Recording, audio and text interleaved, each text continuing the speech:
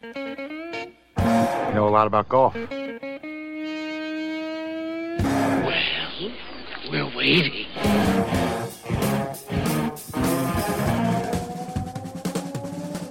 John Ashton in the studio. Jeff Smith in the golf cave at Otter Creek, Columbus, the Plain and Simple Golf School. His triumphant return after a interminable road trip, it seems. Intrepid producer Mark Hunter on the controls, collectively known as those Weekend Golf Guys. Another week is done. It's time to sit down and talk about golf for a while and have some fun doing it. So, Jeff, I had some fun doing it all in my interminable road trip. I was talking golf a lot too, but you know what? Now I get to sit in the confines of the cave and do it. Yeah, which is different than driving my fanny around the eastern seaboard doing it. It's okay. Yeah. It's okay. Had a good time. Did some teaching with some great teachers. Had some really cool students out east and got to watch a little bit of golf. So there you go.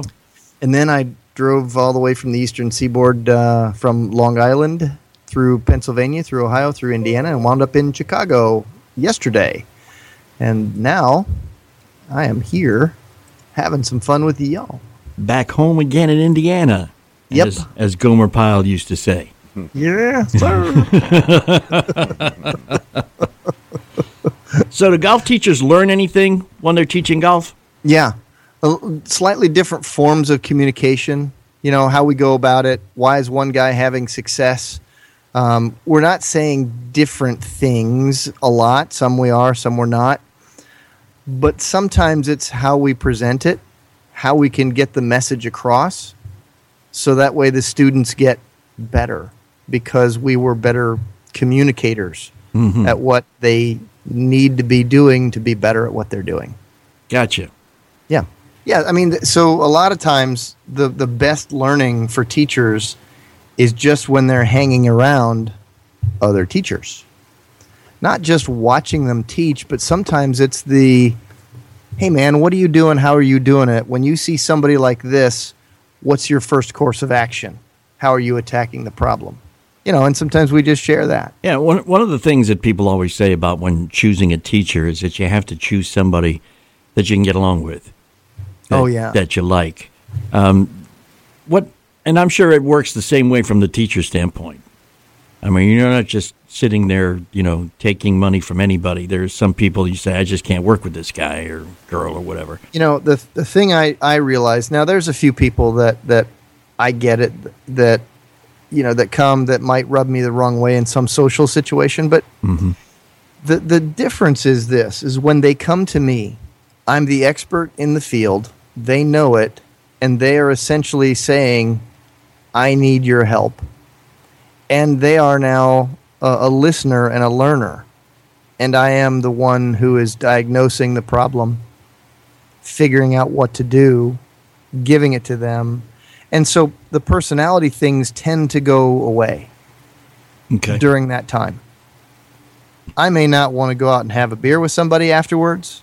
It's my choice. His choice. Right? Exactly. That's how that is? But in that situation, it's different. Would a potential student have to have a lesson to know if they can deal with you or not, or are there like a series of questions that you would like them to ask you to know that everybody's on the same page? Like personality test things? No, like, whether or not you could just, you help them. If the guys get realistic expectations, I guess is probably the main thing you'd want to know, isn't it? Well, sometimes what I do when I do interview people and we talk a little bit, and I kind of get a handle on where they are and where they want to go and how fast they want to get there. Right. Okay. And, and then I start to tell them about time frames. Before I tell them, hey, look, there are some people, you and I both know that there are some people who are not going to be able to achieve their goal because their goal is unrealistic for who they are. For example, a guy who says, well, I want to play the tour, but I have a 40-hour-a-week job that I cannot give up. Okay? Yeah. Now, we did not say anything about talent or age or any of that, right? Right. I just talked situations. I want to do this, but I'm stuck doing that.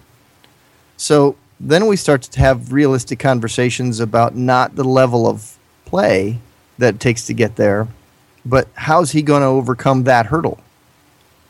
Because if he never gets over that hurdle, then in terms of the 40-hour work week to do something else, he will never practice enough to get to the level he needs to play any kind of tour at all.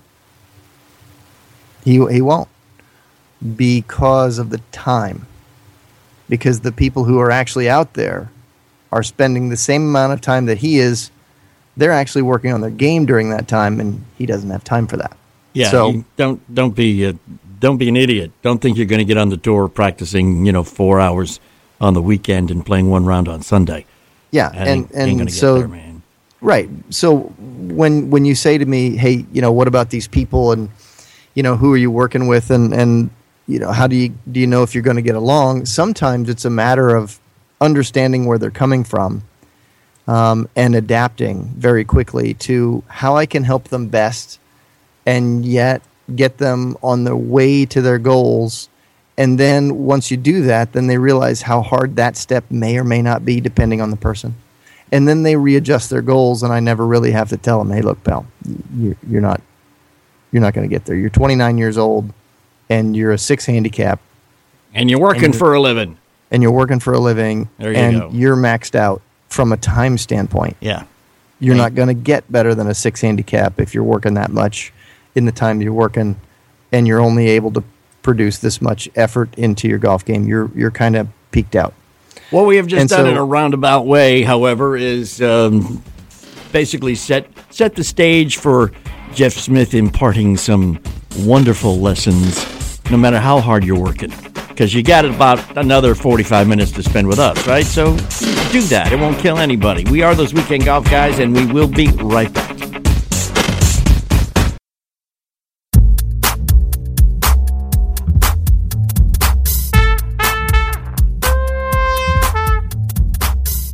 Hey, those Weekend Golf Guys. It is us. We are here. John Ashton in studio. Jeff Smith, the Golf Cave, intrepid producer Mark Hunter. That is the gang. Okay, so we have already set the stage. Hopefully you're sitting there going, well, my expectations are realistic. I don't expect myself to start shooting 70s, even though my average score is 98 today. Right?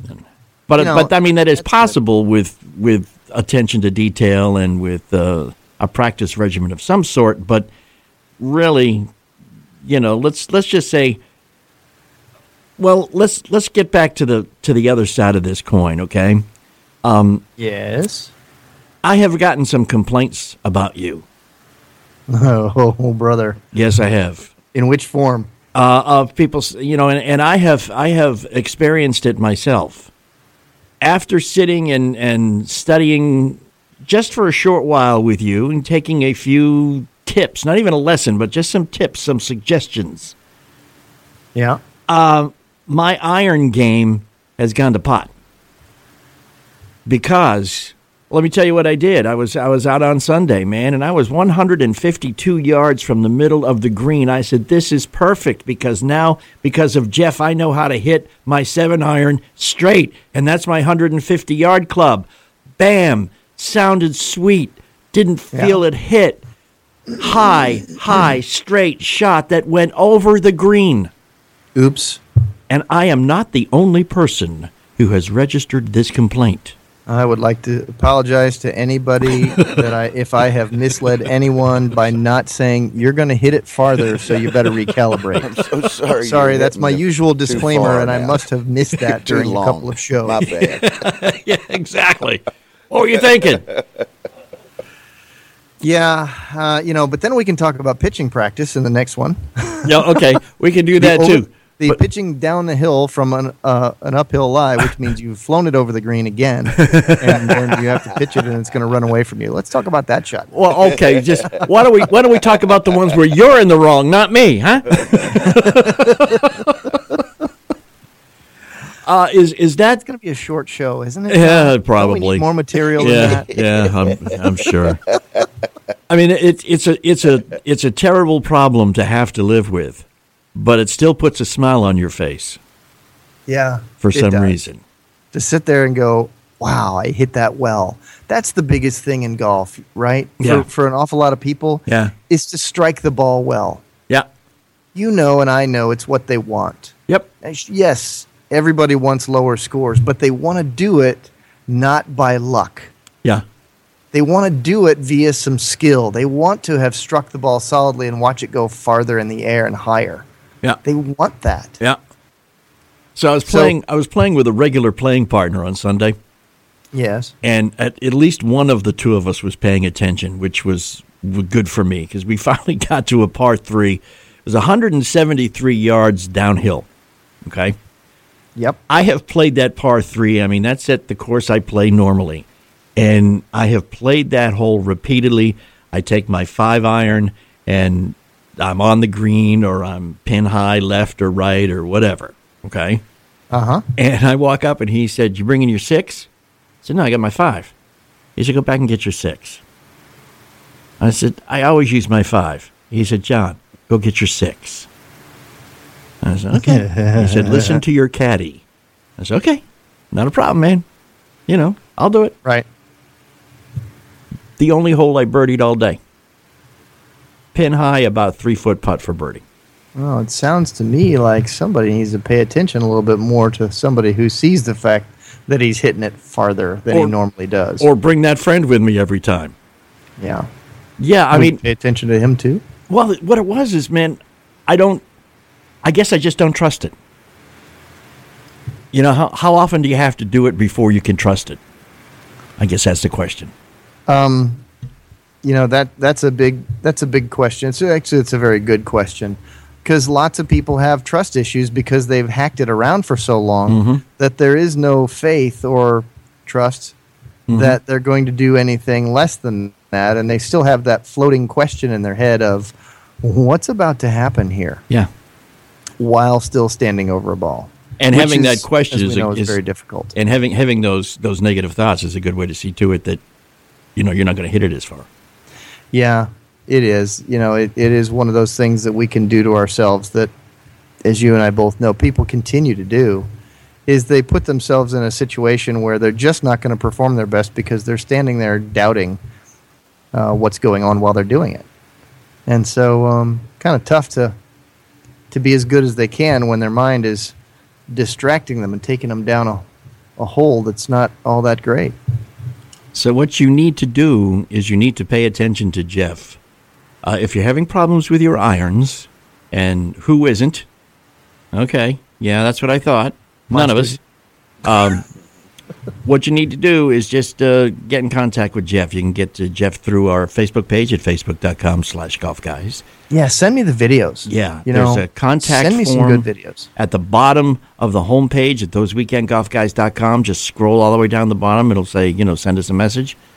And with all of those, you can upload a video to go along with it, a little attachment, and Jeff will get back to you up close and personal, so to speak. Because I have to tell you, from personal experience, there is nothing that feels better than hitting an iron straight and high and not feeling it when you contact the ball. That cutting through butter feeling is something that you will lie in bed that night and dream about. Trust me on this one. And when you do it consistently, there's no way you can keep yourself off the golf course that way. We are going to talk about wedges. Which one, when, how, where, and why.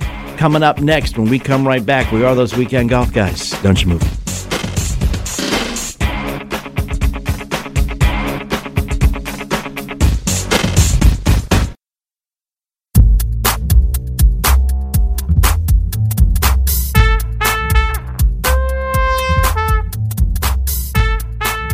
Hey, those weekend golf guys. It is us. We are here. John Ashton in studio. Jeff Smith, the Golf Cave, intrepid producer Mark Hunter. That is the gang, collectively known as those weekend golf guys. Of course, two of us play on weekends. One of us actually helps. I wish I was getting to play a lot. And he has helped substantially. These two guys, I got to tell you, and he can help you too, as we mentioned, thoseweekendgolfguys.com. Just scroll down to the bottom of the page, and you can send a message, upload a video and stuff. You can also get through to Jeff at facebook.com/golfguys. I have got to tell you, man, I have a go-to wedge, and I don't know if I'm doing this right or not. It's just one I feel comfortable with, and that's my sand wedge. Yeah. 56-degree sand wedge. It's the one I use most often. Now, there are times when I will go with the lob wedge because I need, a shorter, higher, like I got to get over a sand trap and I need it not to roll out too much when it lands and stuff like that. What is the criteria that you use for which wedge you use in what situations? Well, a lot of times I like looking at what's required of the shot. Okay. And what I mean by that is, do I have to force the club through some heavy rough? Because contrary to a popular belief, the rough is not just going to turn your club face to the left. It's going to slow it down. Okay. That's really what's going to happen. Do I have to fight through a lot of rough to get to the golf ball, meaning these are tall grass behind it? Mm-hmm. Or do I need to have the ball fight through a lot of grass just to get up into the air? Maybe there's tall, thick grass right in front of it. Mm-hmm. In which case, it tells me that I'm going to need to put the ball, more forward or more back. It's going to tell me, do I need more initial launch angle, little more loft right away? It's going to tell me those things. And then, do I need to fly it up over something or not? And if so, do I need the extra trajectory of, say, maybe a lob wedge? When I do that, do I need the extra trajectory help to help stop the ball quickly? Or do I want it to get up in the air like with a 56, but when it lands, it's coming down on a little shallower angle and then roll out? So, I kind of let the situation dictate the shot. So maybe, I got to go over the lip of this bunker and I need it to stop pretty quickly. So what I see that's going to happen there is I'm probably going to take my highest lofted club. I'm probably pulling out the lob wedge. Okay. And I'm probably going to put that thing on the front side of center. And so that way, when I move my club in a kind of steep coming into the golf ball manner, I'm going to be moving the club down, cutting through the grass behind it. But the ball's forward in the stance, so that way when it's moving down, the club face is actually facing up. Right. Yeah. Right. So I don't want to have to turn the club and, move the club face to the right and raise that leading edge and potentially scull it like I know a lot of people do. I just want to move the ball more forward. I want to make sure that I have a nice, high, soft, safe shot. So that way I don't have too many issues. Yeah, that's kind of a big thing. I let the situation tell me what's really going to happen. Okay, well, let's explain that a little bit because you know what you meant by, the situation will dictate if you want it a little farther back or a little farther forward. At what are the situations? All right, for those of us who don't know. I have to loft it up over a bunker, and I've got a medium rough lie, so it's not really terribly thick and behind it or terribly thick in front of it. Mm-hmm. So I can get the club on the ball. But what if I need to stop it quickly? It's got to fly, say, 10 feet in the air, but yet it's got to stop within about 10 feet of landing. I need a little trajectory help, so I'm going to go at this with a high lofted club. I'm going to go with a 60. And then I'm going to put the ball more forward in my stance and come at it a little steeply, so I'm moving the club down, the ball pops up in the air, and it's got some spin. So that situation tells me that I really wanted one that didn't roll out much. So I wanted a higher trajectory, a steeper trajectory of the ball coming into the green with some spin on it. Okay. And then there's another situation where my ball could be in the exact same place, but the pin is 20 yards away, and I get it to roll a little bit. So maybe that one, I'm going to take the 56 degree and put it not forward, but so the back of the ball is right at the middle of my stance, and I'll come into it not nearly as steep. So the ball will still pop up out of the grass. It'll come in a little lower on the trajectory, and then when it lands about 10 feet, it will roll out about 10 more feet. So that's what I'm looking for, is to try to change the flight of the golf ball, and then what happens when it lands there. So a ball, that's a little further back. Now, when I say that, the back of the golf ball is still at the center. Yeah. And the club is still moving through, but in this instance, I didn't move it through quite as steeply in a downward fashion. Okay. Yes, it was still moving down because at some point it was up in the air. So we're not going to say it wasn't moving down, but it's not as steep as it was before. A long time ago, a guy told me that you want to judge how much of a swing to put on a wedge for a chip shot or a pitch shot or whatever. Said basically envision yourself throwing the ball underhanded to where you want it to land. Yeah, that's a very nice way to... Isn't it? Way of going about that for a lot of people. Yeah, there's a good visual in that. You can kind of pick that out, that you can think of that easily in your head of just this underhand toss. that kind of helps people get the right amount of effort into the shot. So I think that's a pretty accurate thing that you could say to an awful lot of folks, that they could actually get the sense of it and reproduce it. So I like that. Feel free to use it at any time, man. Yeah, I've done that. I think I was the guy that said that to you. But It was a long time ago. Yeah, it's been floating around there for quite a while, but that's all right. What about a pitching wedge? You ever use those close to the green in any? Yeah, sure do. And there's another example of where, maybe I want it to roll out more. Maybe I want it to fly a little lower. And maybe I want to keep the back of that golf ball in the middle, and I'm going to have my hands just barely tiny bit in front of the golf ball, and I'm just going to make my arms move back and forth, and it's more of a sweeping shot where your arms are moving low back and low all the way forward, but you've got a pitching wedge, so it pops it up into the air, but it doesn't have a lot of spin. Okay. So it doesn't, pop real high up into the air, but because it doesn't have a lot of spin on it, it'll roll out nicely. So, I'll use all the way down to, 6 irons and 5 irons and hybrids and whatnot. Just depends on what kind of shot I want. Yeah, well, let's say that I got a long way to run it. Yeah, let's say I want to run it there. Maybe it's an uphill shot. Mm-hmm.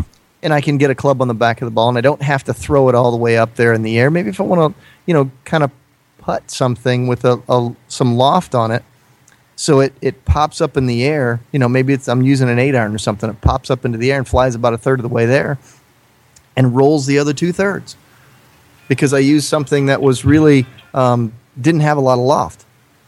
So that's not a bad idea either. So I think people ought to. Do you still use a putting stroke basically, or with stiff wrists and stuff, or do you break your wrists like regular swing? And I've taught it both ways, and I think that the more athletic a person is, the less I'm going to try to lock out some joints. Okay. They've got some hand-eye skills, and they've got the ability to have touch, and I'll get them to talk and think like it's they're using a sweeping arm back and forth, and might not mention it in the way that you'd say, hey, we want to putt this, at different levels of play. But what if they're a player that's kind of new to the game and doesn't have a lot of touch built in yet, haven't developed it yet? I may be talking to them about using more bigger muscles and not using the hands as much. Gotcha. Okay. Let's give them some success early, because there's different shots that different levels of players, should be playing. Yeah. Definitely our boy, and I played with them all too. You weren't here to hear our painful round 2 weeks ago, and I won't go into that again, but just I know whereof you speak, my man. We are going to be right back. We are those weekend golf guys. Lots more good stuff coming up. Don't move.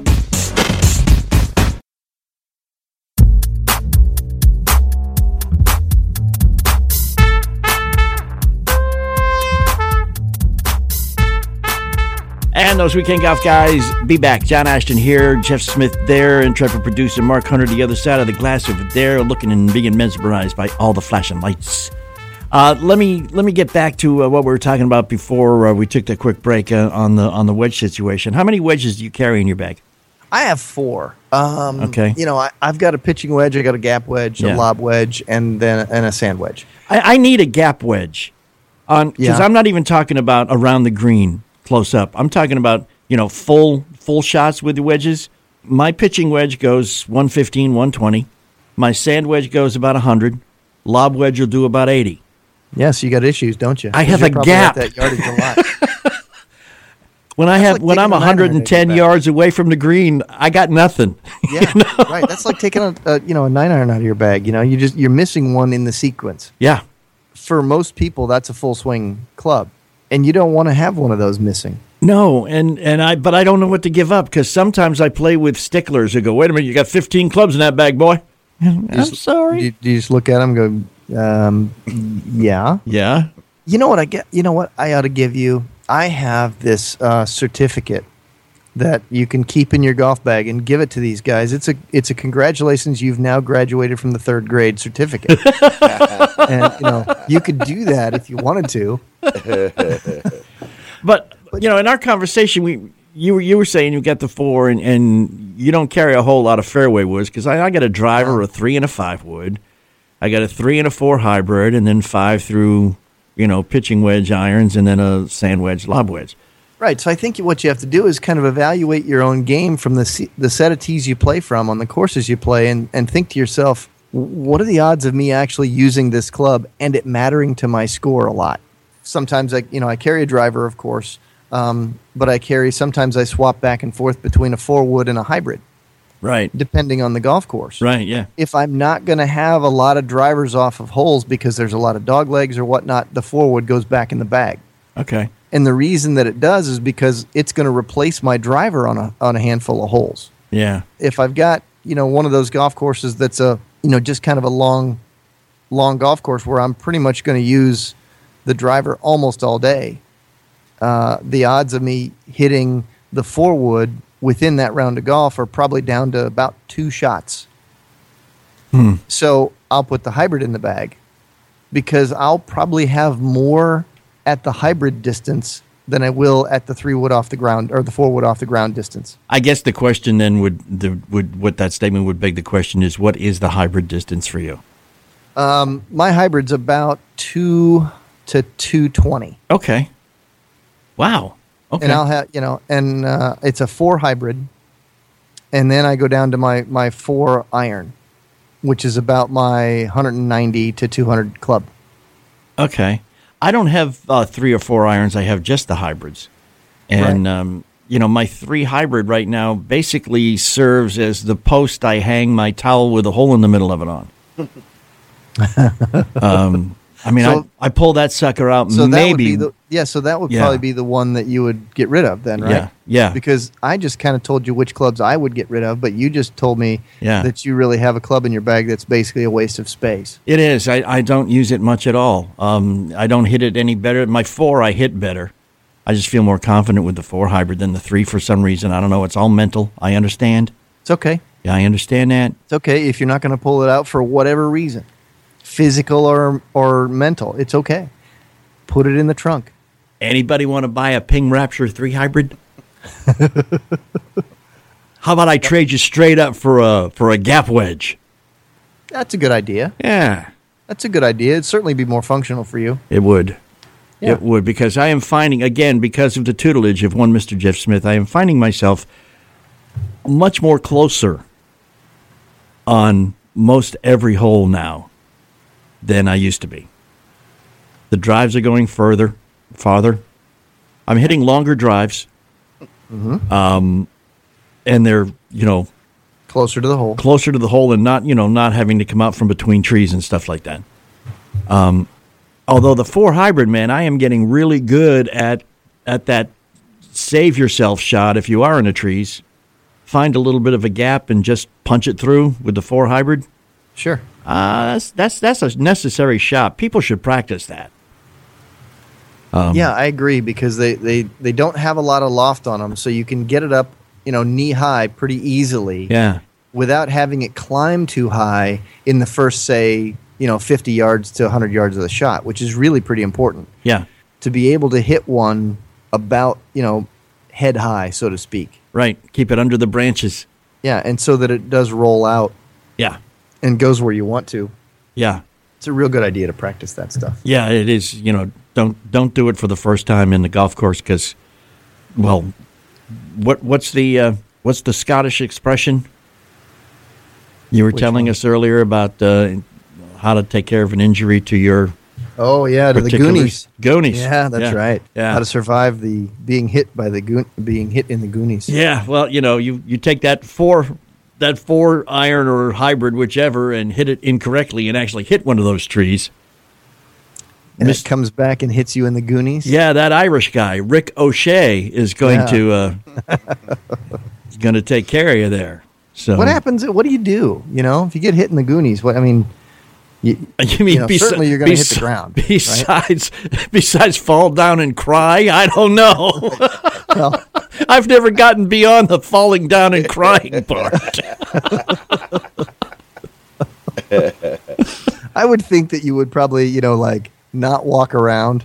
Yeah. I would think you'd probably, maybe get a cold can of Coke or your beer and kind of cool down the offended area. You know, or just I say, probably would be sure to not apply very much pressure at that point. "Go on without me. I'll catch up if I survive." Yeah.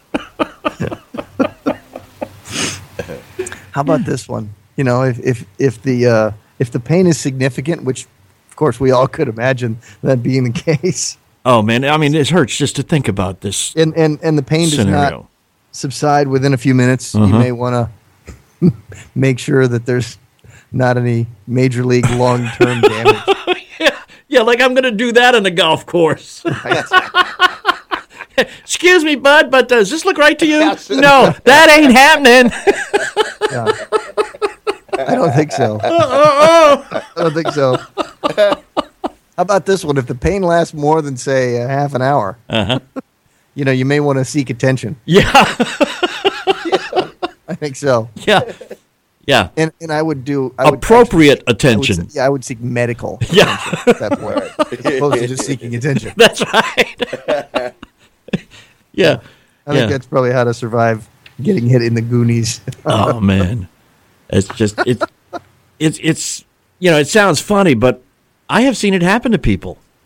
Maybe not necessarily the Goonies, but I mean some other substantially easily broken pieces of your anatomy. Did you just sit back and roll in laughter and? You know, I'm afraid I did. As Shakespeare said, there's something within us that delights at the misfortune of our friends.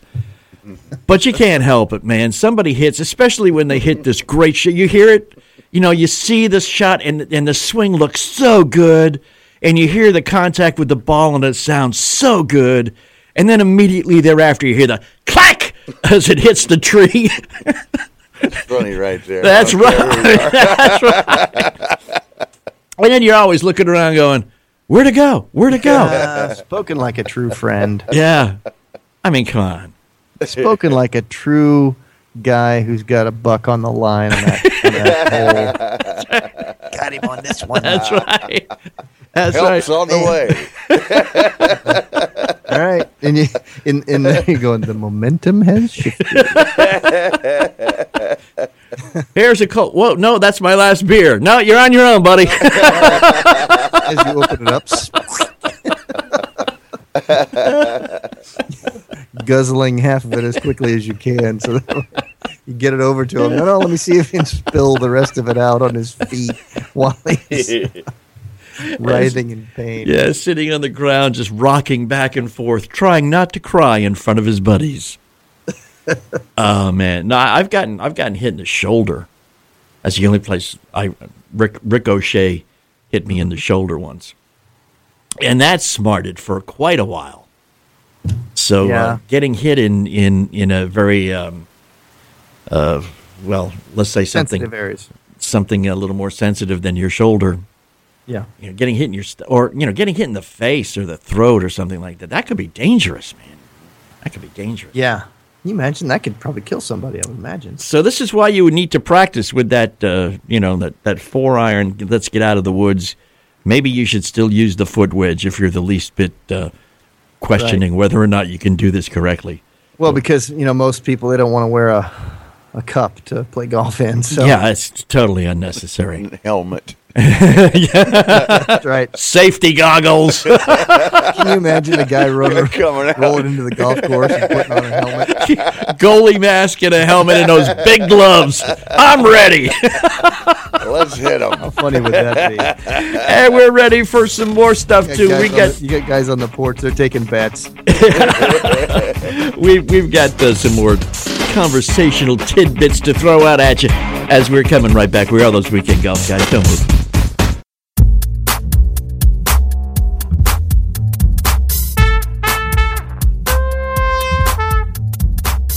Yeah, we got more time. Don't you move anywhere. We are those weekend golf guys. It's John Ashton in studio. It's Jeff Smith in the Golf Cave at Otter Creek. It is Mark Hunter, intrepid producer at the controls, and it is you hanging intently, waiting for Jeff to say something that is going to magically make you a scratch golfer. So say something Pencil. magical. Pencil.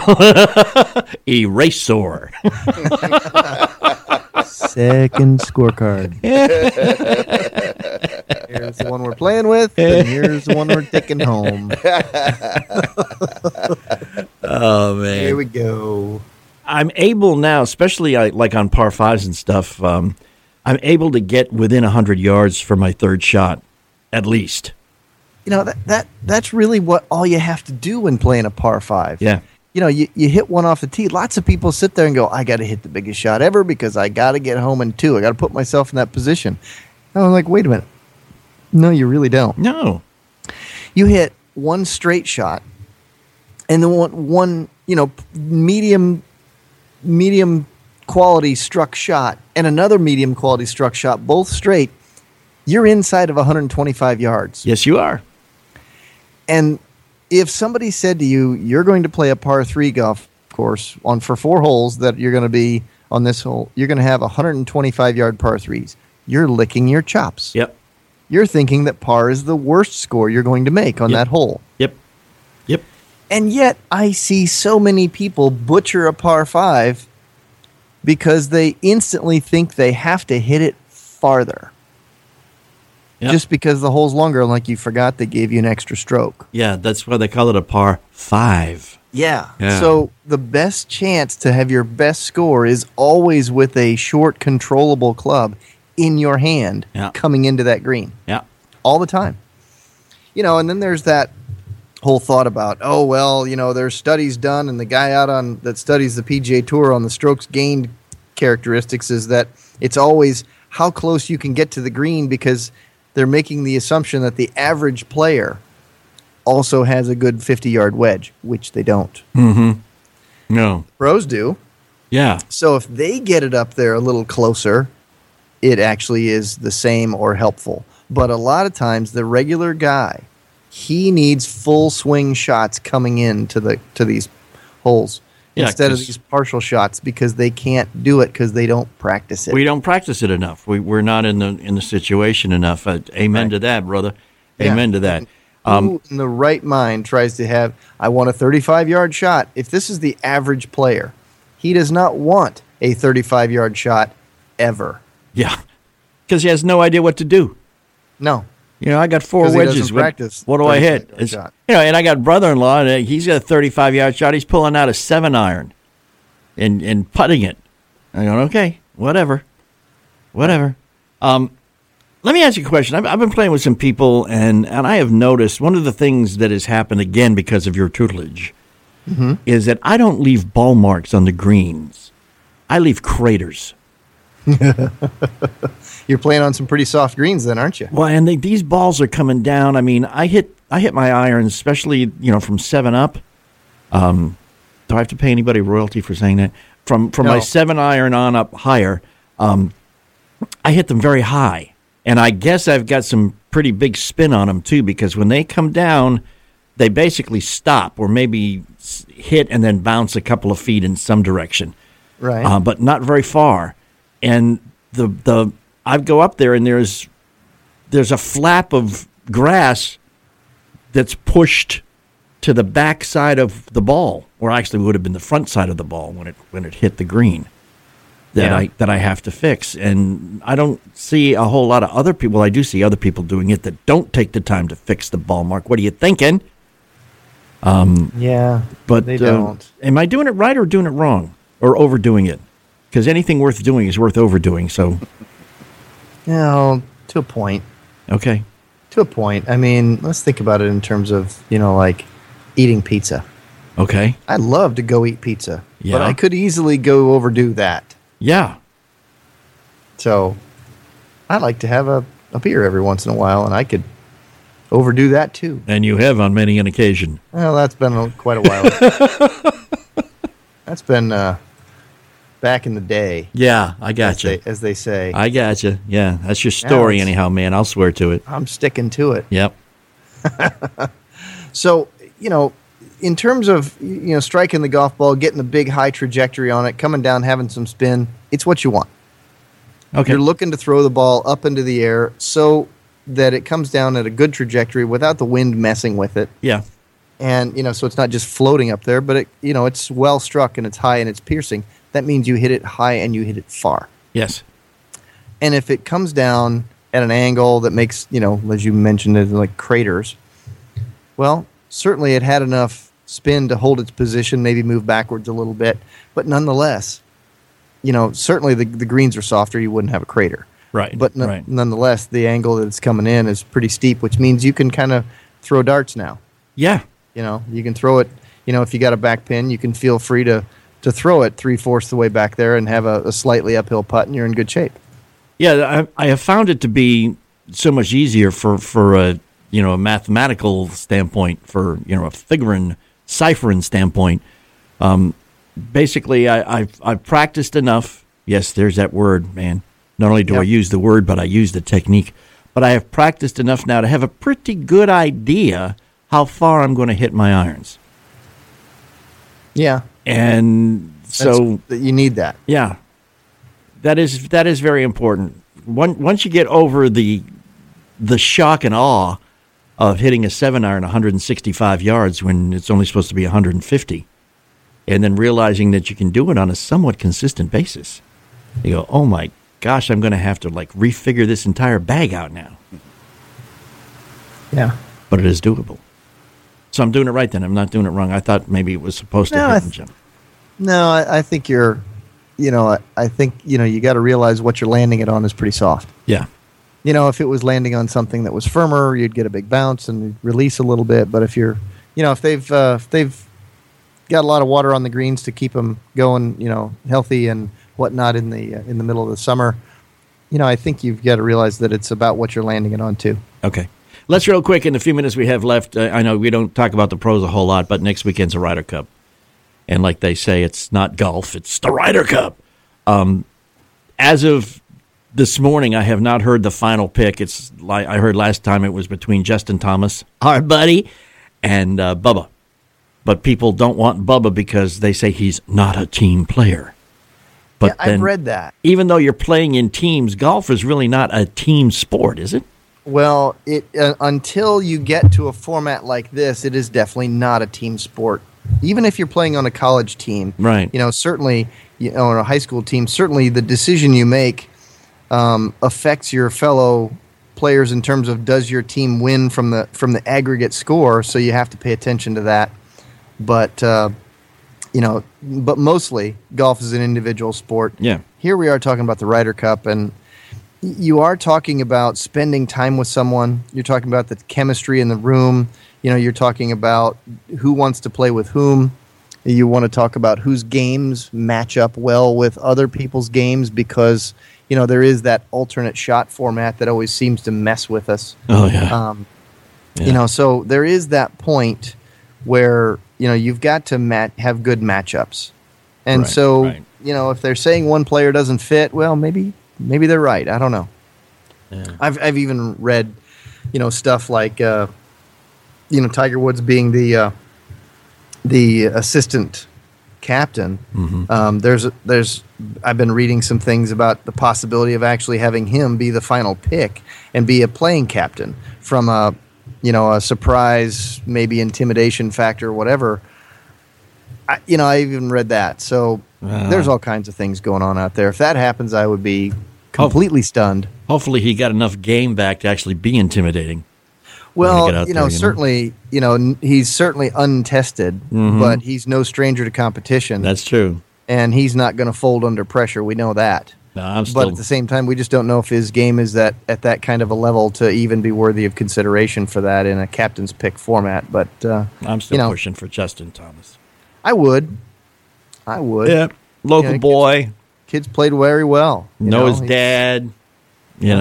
Maybe could get some free tickets. Who knows? Hey, you already got J.B. Holmes. You could have two guys from the state of Kentucky. Well, that'll put us on the map, won't it, huh? Sure would. You'd be known for a little bit more than the bucket and the bourbon. Known as the bourbon. Yeah. Right. Cool beans. All right. As we have mentioned repeatedly on this show and often, please go to thoseweekendgolfguys.com. While you're there, scroll down the homepage to the bottom where there's a little send a message form and get in contact with Jeff or any of us. If you have any kind of questions or anything like that, go to facebook.com/golfguys. Like us there. You can also get through to Jeff there. Upload videos at both of those locations. And then follow us on Twitter at WKND Golf Guys. Remember to hang out. Oh, we are powered by Golf Talk America, the Golf Talk America network on audioboom.com. I forgot to mention that last week, and I have been severely chastised. I apologize. I believe that you didn't get to say audio boom. Golf Talk America Network, audioboom.com. Those weekend golf guys, it is us. Hey, go play some golf.